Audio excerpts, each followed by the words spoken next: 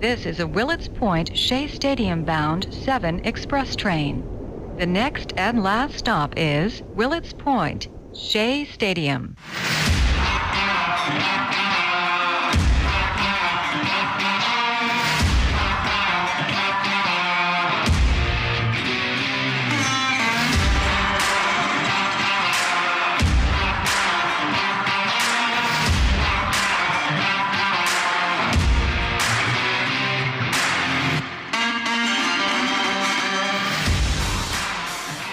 Oh, yes, it is the Subway to Shea podcast. Anthony Rivera here with you, talking about all the news and happenings surrounding that team from Queens, the New York Mets. Welcome, everyone, to episode 61. We got a great show coming up for you. A guest will be joining us later on in the episode, Matthew Searle. He is a MLB Network researcher, and he is the New York Mets statistician. It's going to be great having him on. We got a lot to talk about, a lot of good things happening this past weekend with the New York Mets, so much. But I wanted to start off by wishing all the mothers out there a happy belated Mother's Day. It's always an important day for me. My mother was a huge Mets fan, and I lost her in 2010. We always watched Met games together. We didn't really go to any games. That was always my dad taking me, and at the time he was a Yankee fan, but I kind of converted him over to being a Met fan after all the games that we went to and getting ticket packages. He would always come with me to the games, but I was always watching the games with my mother on TV. Anytime I would get Mets gear, she would have to have the same gear,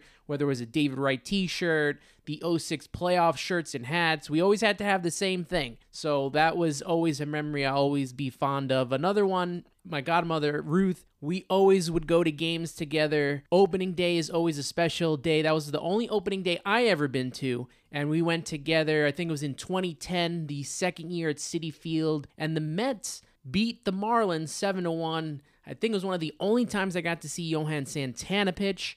David Wright hit a home run again, the second time in a row in a season, hitting the home run on opening day. That was a fun day. The weather was great because, it's always tough on opening day to get nice weather, but it was a great day. So I just wanted to give a shout out to all the moms out there, and happy Mother's Day, happy belated Mother's Day, because last week we were on Monday, so we didn't get to talk about this until the day after today. So happy belated Mother's Day to all the moms out there. We're going to get into the epic comeback against the Phillies more in depth with our guest, Matthew Searle, who I mentioned earlier. But I want to hear from you, and you can tweet at me on Twitter once you listen to the podcast. Did you stick around for the whole game? Did you stick around for the comeback? I got to tell you my story. Anytime a game gets out of hand, the Mets are down by a lot, and they were down 7-1 going into the ninth inning. Anytime the game gets out of hand, that's when I decide, maybe time now, I'll go take a shower, get ready so that I could go to bed and get ready for the next day, get ready for work. So I left the game on the TV downstairs, and my wife was working and trying to finish her schoolwork for her master's, and I go upstairs, but I have the Mets game on YouTube TV, so I could watch it on my phone. So before I go to take a shower, I use the bathroom. Got to do that before you go into the shower. And this whole time that this is going down, I'm like, I cannot leave this toilet seat. I can't. I know we're going a little in depth on my life, but I could not leave the toilet seat. There was a little bit of, that rally cap-esque thing going on with the Mets. So I said, if I leave this seat, this game could end. I did not leave the seat for an hour. I waited for an entire hour until the Mets finished this comeback. I even waited to see if Edwin Diaz could close out the game. He did. The Mets came back and won, and I just thought it would be funny to just share that. But let me know your thoughts on this whole comeback. I want to hear from you. Like I said, you can tweet at me once you've listened to the podcast. You can tweet at me. Did you stick around for the whole game? Did you stick around for the comeback? I want to know what your thoughts are on that.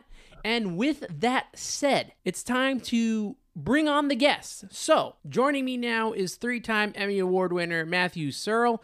Matthew is sort of a jack of all trades. He's a MLB Network researcher and the New York Mets entertainment statistician. Matthew, welcome to the Subway to Shea podcast. How are you doing, my friend? Oh, I'm doing great today. You know, it's always a pleasure to talk about the team with the most wins in the majors. And how often can we say that about the Mets at this point of the season? So I'm excited. I love the way the team's playing, and let's talk some baseball. You know, you get to watch the Mets up close and personal every homestand. So what is your initial thoughts on this team with a little over a month into the season? Well, I have a lot of thoughts on this team, but I think the main word that stands out to me is consistency.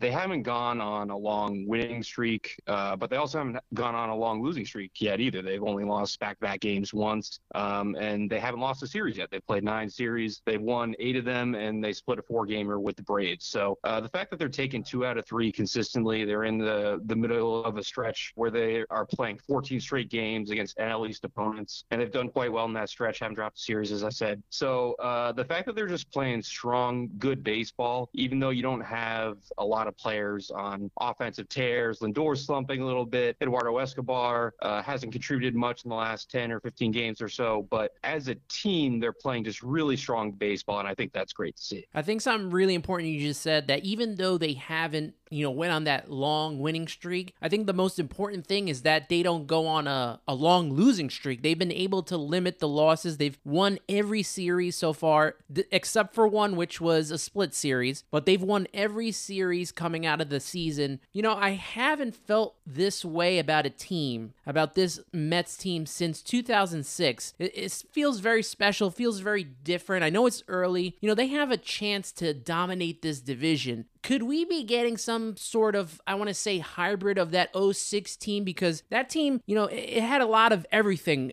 especially offensively. It had a lot of power. It had a lot of good hitters.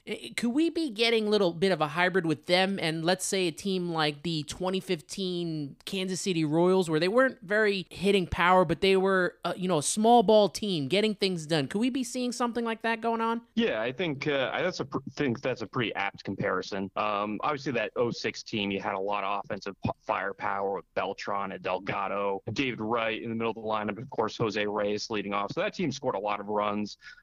This team has been very good offensively, but they have been more like the 2015 Royals, like you said.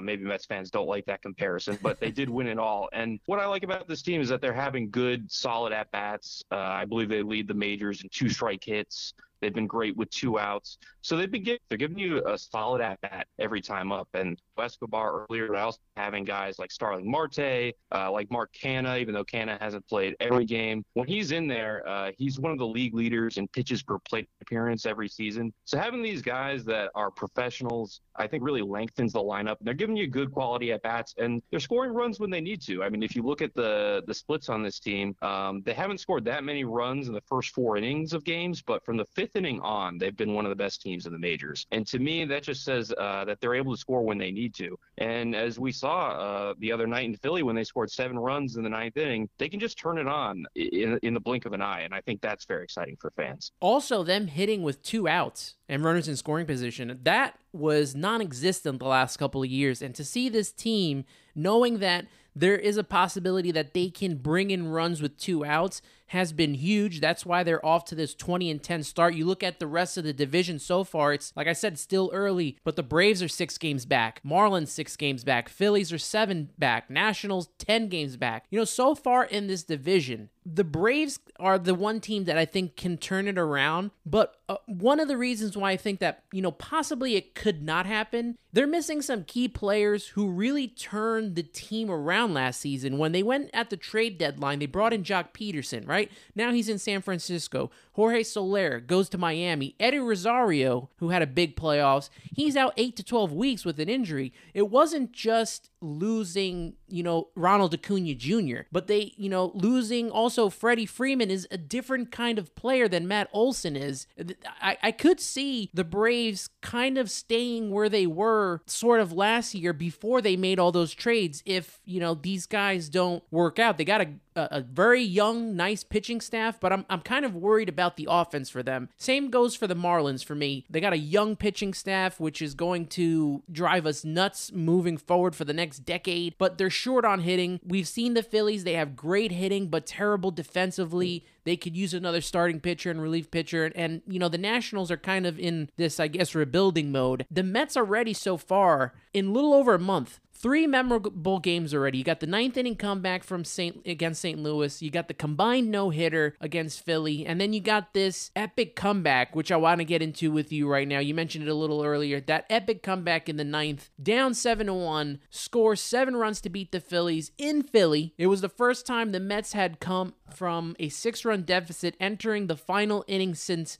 September 13th of 1997. They went 0-330 in those situations before that night, and it was the first time the Phillies have lost when leading by 6 or more runs in the 9th inning or later since May 10th of 1994. That's from metfix.com. Now, I want you to be honest with me. Did you stick around for the whole game? And if so, what were you thinking as this is happening in real time? Well, that's a great question. And while I don't want to sound like a fair weather fan, I am a very honest person, and I will say I did not watch the entirety of the game. Just because Aaron Nola was pitching so well, and the Phillies got off to such an early lead that I think it was about 7-1 in the 5th, and Nola was still cruising. I said to myself, well, look, it's Citizens Bank Park. It's a hitter-friendly ballpark, and the Phillies bullpen obviously has some holes. So I'm going to wait until Aaron Nola is out of this game before I continue watching, because I don't want to see them get mowed down by this great pitcher. So I was actually hungry. I went to the store, made a little snack run, came back, and then started watching again when the Phillies bullpen got in the game. And then, of course, you had that 9th inning where everything unraveled for the Phillies so quickly and came together for the Mets just as quickly, and they were able to complete that comeback. And to me, it was very emblematic of the change in the culture and the DNA in this team that I think Buck Showalter is largely responsible for, because as a Mets fan, that so many times in the past, fans would talk about it's the typical 9th inning tease where they'd score a couple runs in the 9th. Seems like maybe they're going to mount an epic comeback, and then ultimately they come up just a little bit short. And I think that game in the past would have been a game that they would have lost 7-6 rather than winning 8-7. But having guys like Starling Marte, who had such a huge night, I think 3 hits on the night, including that go-ahead hit in the 9th. Having those extra players and having Steve Cohen be willing to bring those guys in to lengthen the roster and have that depth that the elite teams like the Dodgers have, that makes a difference in these early regular season games when you're getting these teams that maybe haven't started to figure it out yet. And I agree with the Braves. I think the Braves are going to contend eventually. I think they're going to flip the switch.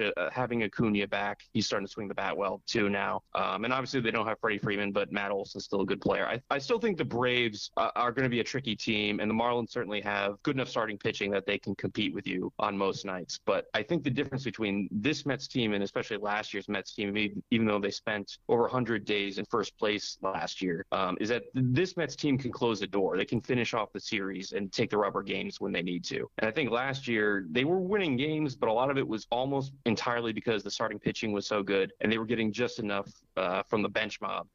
Guys like Tomas Nido and Luis Guillorme, who are still contributing this year, but aren't necessarily forced into everyday roles. So for me, this is the time when they need to just keep rolling off these wins as much as they can and maybe create some distance in the division. Yeah, this Phillies team kind of reminds me of the last couple of years that the Mets have been through, where, they had some decent, solid, like not last year, but there's been seasons where they had some decent offense, and then like the bullpen would blow it, or they would get a good start from one of their pitchers, and then the offense wouldn't hit. That's kind of how I feel like the Phillies are right now. I gotta say, I think the biggest play, or the most important play of that game, was that first hit from Starling Marte. The team was already down 7-1. It's a little ground ball, and he beats it out. He could have easily just put the brakes on the pedal there and just got the out, but he's beating it all the way. And then you get the Lindor homer, you get a couple of hits from McNeil and Alonso, and then we're off to the races.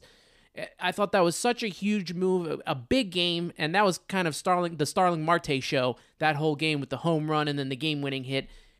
Two of the biggest comebacks I think of when I think of the Mets was 2000 against the Braves in the bottom of the 8th, the whole Piazza home run. Obviously, you can't talk about comebacks without talking about Game 6 of the 1986 World Series. I think in my lifetime, because I didn't get to see that World Series, I think that this comeback, considering all the variables, down 7-1 in Philly in the 9th with basically 1 or 2 outs to get some runs in, and they score 7 runs. How does this compare to you to other comebacks in Mets history? Yeah, I mean, I'm 29 years old. I've been watching the Mets for most of my life, and I would say it's definitely up there. Definitely at least a top 3 regular season comeback that I've seen. I'm trying to think of the others. You mentioned the one against the Braves. Piazza, I think, hit a grand slam. That was a huge one. There was one Gary Cohen was mentioning on the broadcast the other night where Bernard Gilkey hit a go-ahead home run. I think that was the last time they did it in '97 before those 330 straight that they had lost when they'd been trailing by at least 6 going to the 9th. So it's definitely up there. I mean, the most exciting comeback I remember in person was 2019 at City when Todd Frazier hit that big go-ahead home run off Sean Doolittle, but that wasn't a huge lead that they had to erase. So this one definitely goes up there in terms of just improbable games, because it's one of those games where if this had been a home game, you could see a lot of people leaving early to beat traffic and then realizing that they had missed this epic comeback. So moral of the story, don't leave early to beat traffic. But as you said, I mean, that's the impressive part of it right there, is that they did it on the road in Philly. I mean, I remember a couple of years ago, I'm sure you remember, when the Mets lost a game very similarly where they were leading by 6 going into the 9th against the Nationals, but that was at Nationals Park. So the Nationals did it in their home ballpark. So I think to do that on the road just makes it that much more staggering. A very huge, important part of this comeback, not just the offense, but the Mets bullpen. Obviously, Taijuan Walker did not have any good stuff that night. He only pitched 4 innings, gave up 9 hits, obviously the 6 earned runs, 2 walks, 2 strikeouts. But you go to that bullpen, Chasen Shreve, who's been very good taking over for Aaron Loup. No one's going to be what Aaron Loup was last year, but he has filled in, admirably. 1 inning pitch, he only gave up 2 hits, no runs. Adonis Medina, who had a big game that day, 2 2/3 innings, only gave up 1 hit. Edwin Diaz closes it out. What do you think of this bullpen? They had a lot of highs and a lot of lows so far this season. What are your thoughts on what you've seen so far from these guys? Well, I think with so many things going well for the team and just with how well they've performed overall to this point in the season, it's easy to look for an area where there are more glaring weaknesses. And I would say that is the bullpen compared to other areas, just because the starting pitching, even without DeGrom, has been so good. They've scored runs pretty consistently, so that's going well, even though you don't have a lot of players tearing it up other than maybe Jeff McNeil and Pete Alonso. But I do think this bullpen is better than people give it credit for, especially because Drew Smith has had such a breakout season. I mean, Drew Smith still hasn't allowed a run yet. He's made 11 appearances, 12 1/3 innings, only given up 4 hits, 16 strikeouts. So Drew Smith has really come through. The Mets certainly won the Lucas Duda deal from all the way back in 2017. Joely Rodriguez is another guy. I know when the Mets traded Miguel Castro to the Yankees for Joely Rodriguez, I kind of questioned that move. I said, well, we do need another lefty in the pen to complement Shreve, but why are you getting rid of Miguel Castro, a guy who seemed like he was figuring it out, especially with the spin rate on his slider? But Joely Rodriguez has made a bunch of consecutive scoreless appearances as well. So I do think losing Trevor May to injury isn't great. Obviously, some of the long guys that they've had in there, Trevor Williams, Sean Reed-Foley, who's now injured, have struggled a bit. So I do think, assuming the team is still in contention at the trade deadline come July, early August, they will swing a deal for an arm. But I think it's a better unit than people give it credit for. And honestly, I think that combined no-hitter, where you saw the aforementioned Drew Smith and Joely Rodriguez combined to blank the Phillies, showed that this is a better unit than people realize. Someone like Adam Ottavino has really good stuff. He's not the kind of guy you want to bring in with runners on, especially if it's like a bases loaded, nobody out situation, because he's a little bit effectively wild, you could say. And certainly Seth Lugo's been really good, but maybe he's not quite the shutdown guy that he was a few years ago. So there are a few holes here and there. I wouldn't necessarily say it's the strength of the team, but I do think it's underrated, and a lot of guys like Drew Smith, as I said, are coming through and pitching very well in this early going. Having to handle this whole injury with Trevor May, obviously he had the stress reaction on the lower portion of his humerus, shut down for at least 4 weeks. I know he struggled to begin this season.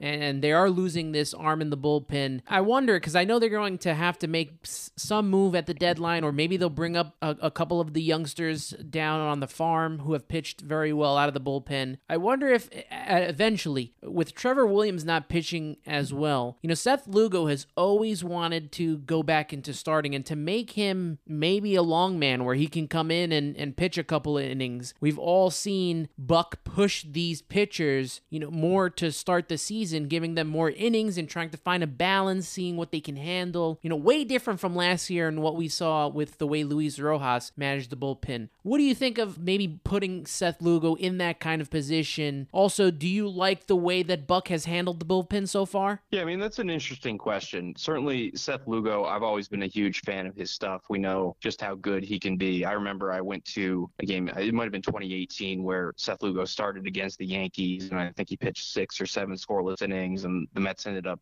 shutting out the Yankees. So certainly, I think he could be a very effective reliever, but personally, I'm not a fan of moving guys between roles, and I think once a guy is established in the bullpen and he's having success, don't mess with what's working. So I think as long as Seth Lugo is pitching well, he can be your relief ace / a guy who can go 3 innings if you need him to on a given night. He can be kind of that long man. But I think if you try to stretch him into a place where he's trying to throw 100 pitches per outing, and then he has to switch up his pitch mix and then has to worry about going through an order 2 or 3 times, then maybe you're distracting him from what's been so effective to this point in the season. So I would leave Seth Lugo where he is and maybe look at other options if they need to fill a hole in the rotation. As to your second question, I think Buck has done overall a very good job. I know the one time of the year when the Mets did lose consecutive games, and I believe the series opener in Philly at one point, there were a couple 8th inning meltdowns where they lost the lead because the bullpen wasn't effective, and people were questioning, why did Buck do this, whatever. Look, I think with any manager, you can question how they use pitchers, but there are a lot of variables, including days of rest, how often a guy needs to work, established roles, and I think overall Buck has done a very good job. And one of the important things with the bullpen is that people know what their roles are. And obviously you know that Edwin Diaz is the closer, and he's in lights out. I should have mentioned Edwin Diaz before when we're talking about the bullpen, because Edwin Diaz has been absolute money, and certainly is showing signs of that guy who was the reliever of the year back in 2018 for the Mariners when he was absolutely lights out in the 9th inning, 57 saves that year.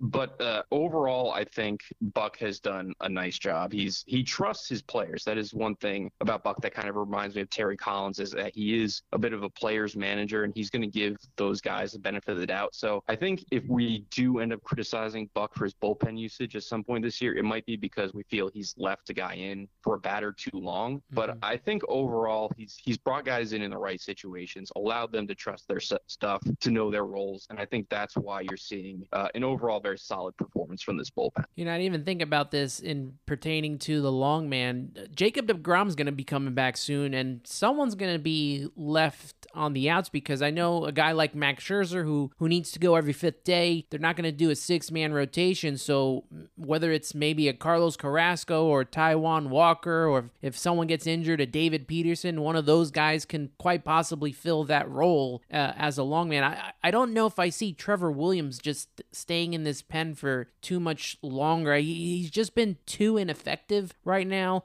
Very effective Edwin Diaz, like you mentioned. He has been lights out, just like 2018, where now we're thinking of, will the Mets re-sign him in the offseason? So he has had a great start. Also, another guy who's had a great start, we got to talk about the Polar Bear.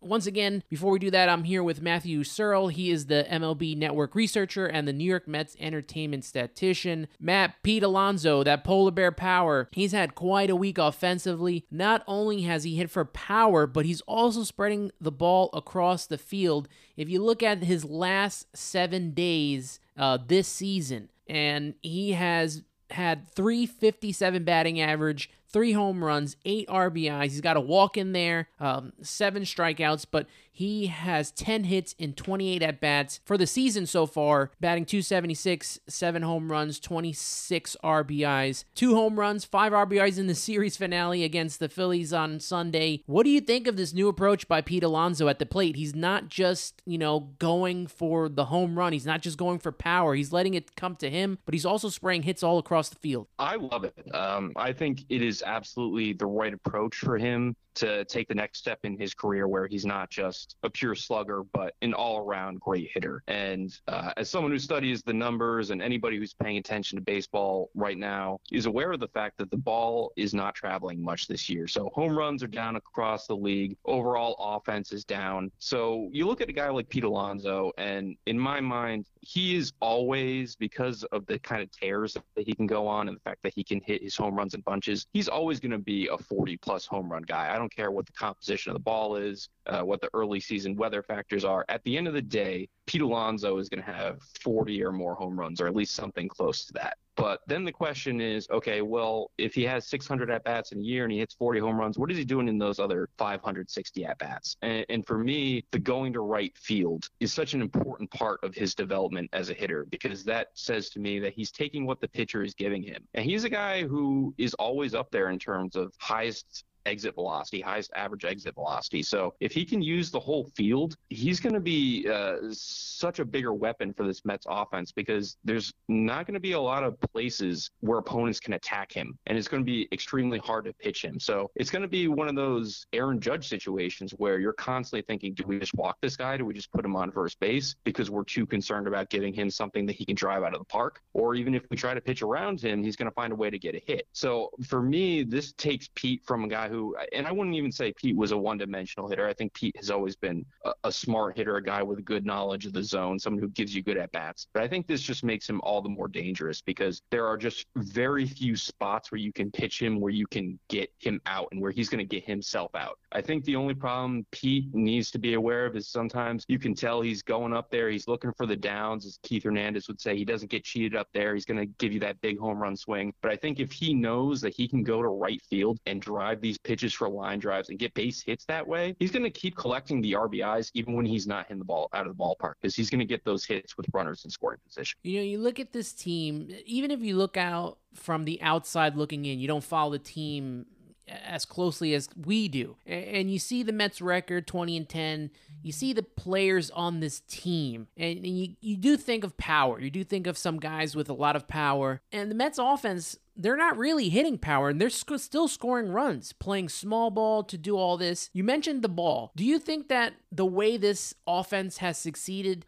with less power and more of that small ball, do you think it's because of the dead ball, or just a change in offensive philosophy this season? It's a great question. I think at the risk of sounding like cop-out, I do think it's a combination of the two, in the fact that I think in listening to what Eric Chavez was saying over the offseason about assuming the role of hitting coach and the type of philosophy he was trying to impose on these players, I do think he is not a fan of players selling out for power and being a Joey Gallo 3 outcomes type of player. I think he would prefer that these are all good all-around hitters. But I also think you have players like Jeff McNeil, who has come out and said, look, there was a series when we were in Arizona and I crushed a pitch to right field and the ball just died and didn't even get to the warning track. So after that, I stopped trying to hit the ball out of the ballpark. And so I think you see players taking it upon themselves based on the data that they've received from the at-bats that they've had in their firsthand experience, saying to themselves, look, I can't try to hit for power, especially if I'm not a natural power hitter. If I'm not like Pete Alonso, where I can hit it out of any ballpark at any time, I have to figure out a better offensive approach. And so for me, the team in a way has taken on the characteristics of Mark Canha as a batter. And Mark Canha, you look at his stat line, he's not going to blow you away with power or average, but you look at his on-base percentage. He's a consistent on-base guy, and he's going to work the count. And I think that all the players on this Mets roster adopting that philosophy and taking that into their at-bats has just made them a stronger offensive unit, because it's tough to build a team like the Phillies, where they went out and they got sluggers like Nick Castellanos and Kyle Schwarber and thought that they were going to be able to just outslug other teams. But it turns out that with the way the ball is carrying this year, or not carrying, I should should say, outslugging other teams isn't really a great option, and that there are other ways to go about it. So I think the Mets went into this season with the philosophy of trying to use the whole field, trying to have better at-bats in clutch situations. But I also think that firsthand experience is telling them that they can't just try to outslug other teams. I think a big difference for this Mets team run by Buck, owned by Steve Cohen, is the ability to adapt to things that are going on. So with the Mets now, you have these batters adapting to the ball.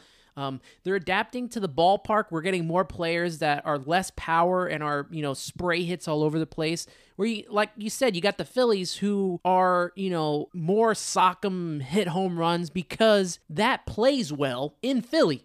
Same thing with the Yankees, with like a Joey Gallo, right? Half of those home runs that some of these guys hit at Yankee Stadium, they're not home runs in a lot of the other ballparks. You got the short right porch. So a lot of the times these teams need to, I guess, placate to their field. And I finally feel that the Mets are finally doing that now. When they opened up Citi Field for offense, it was more catered to Jose Reyes than it was to David Wright. And then they, once Reyes was gone, they started bringing the fences in. They got rid of that big green wall, which was like, it was a monstrous wall. The fences were so far back. Once they brought that in, before David got hurt, his stats changed, and he became more of that player he was when he played at Shea Stadium. So watching this team adapt to all the things that are thrown at them, you got to attribute that to Buck and this just new aura, this new era around this Mets team. Another thing that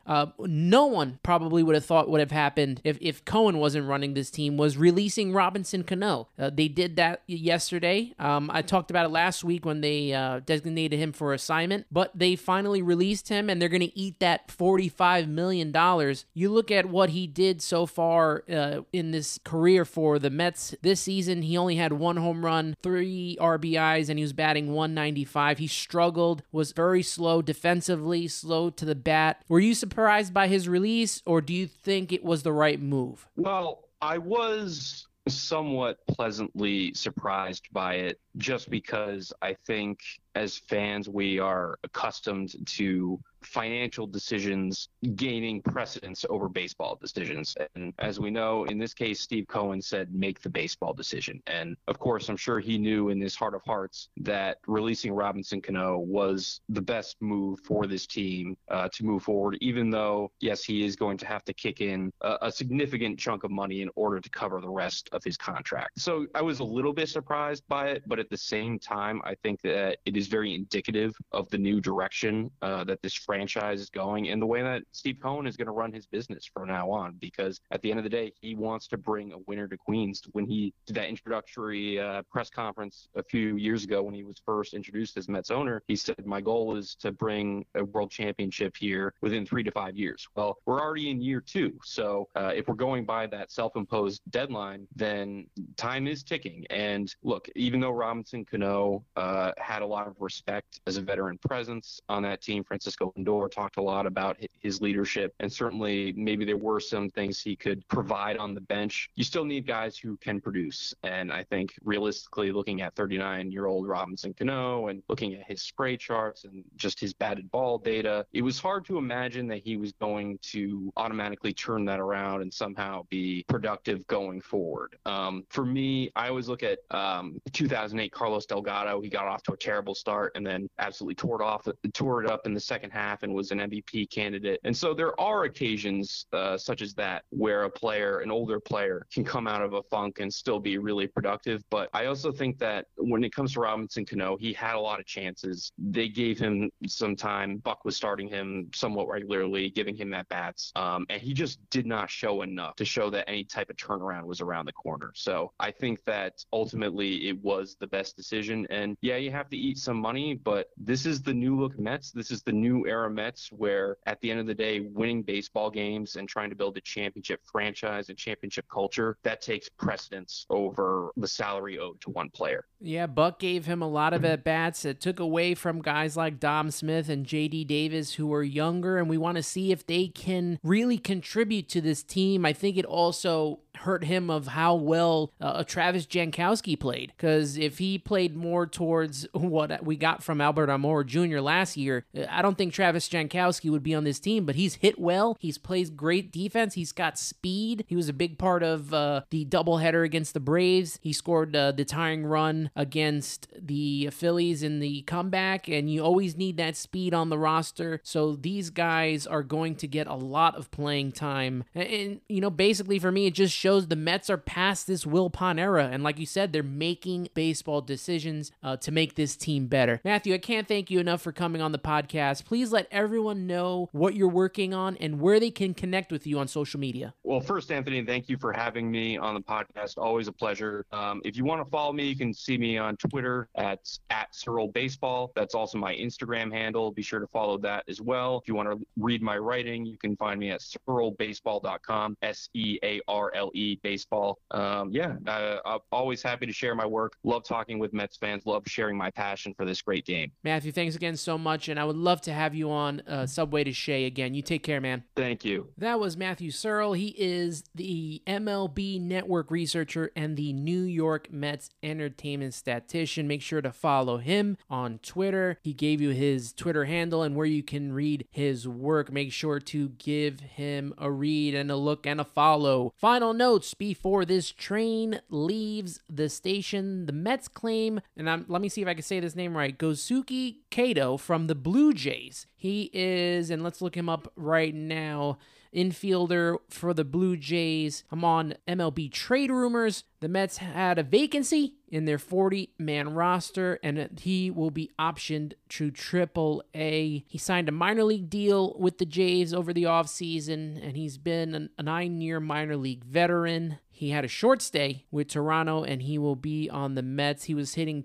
a slash line of 292, 383, 457 in 700 career AAA plate appearances. I'm getting this all from MLBTradeRumors.com. So he will be in AAA Syracuse. I'm sure if someone gets injured on the infield, we may see him come up. That's going to wrap up our show for today. Thank you so much for listening in. Again, thank you to Matthew Searle. It's been a pleasure talking to him and putting this out there for all you Met fans. You can follow me, the show, the Subway to Shea podcast on Twitter and Instagram at Subway to Shea. Listen and subscribe to the show on Anchor.fm, Apple Podcasts, Spotify, Google Podcasts, and Pocket Casts. Turn on those notifications to never miss an episode of Subway to Shea. If you are a new listener to this podcast, welcome, thanks for joining us, and I hope you consider subscribing on any of the platforms I just mentioned. Also, make sure to share it with your fellow Met fans. Let them know that this is the Mets podcast to listen to. If you've been a supporter this whole time, you know I can't thank you enough. This show wouldn't be where it is without you, and I always appreciate your support. This podcast is global. I mention it every week. This podcast is not only played in the United States, but also has reaches across the globe. So no matter where you listen, make sure to take a few minutes to write me a review and let me know what you think of the show. You can do that on Apple Podcasts. You can give me 1 to 5 stars. Hopefully you're giving me 5 stars. Leave comments in the review section. That helps me to help this show grow each and every week. And you can also rate the show on Spotify if you listen on there. That's another option when listening to this podcast. Don't forget to follow my work for Rising Apple. Rising Apple is a New York Mets site on the Fan-Sided Network. You can read my articles by going to risingapple.com or checking out the links in the description of this week's podcast episode. Make sure to follow Rising Apple on Twitter at Rising Apple Blog and the Fan-Sided Network at Fan-Sided. Thank you everyone for tuning in. I appreciate you all so very much, and that will do it for this week's podcast. Always remember to listen, subscribe, share, and review.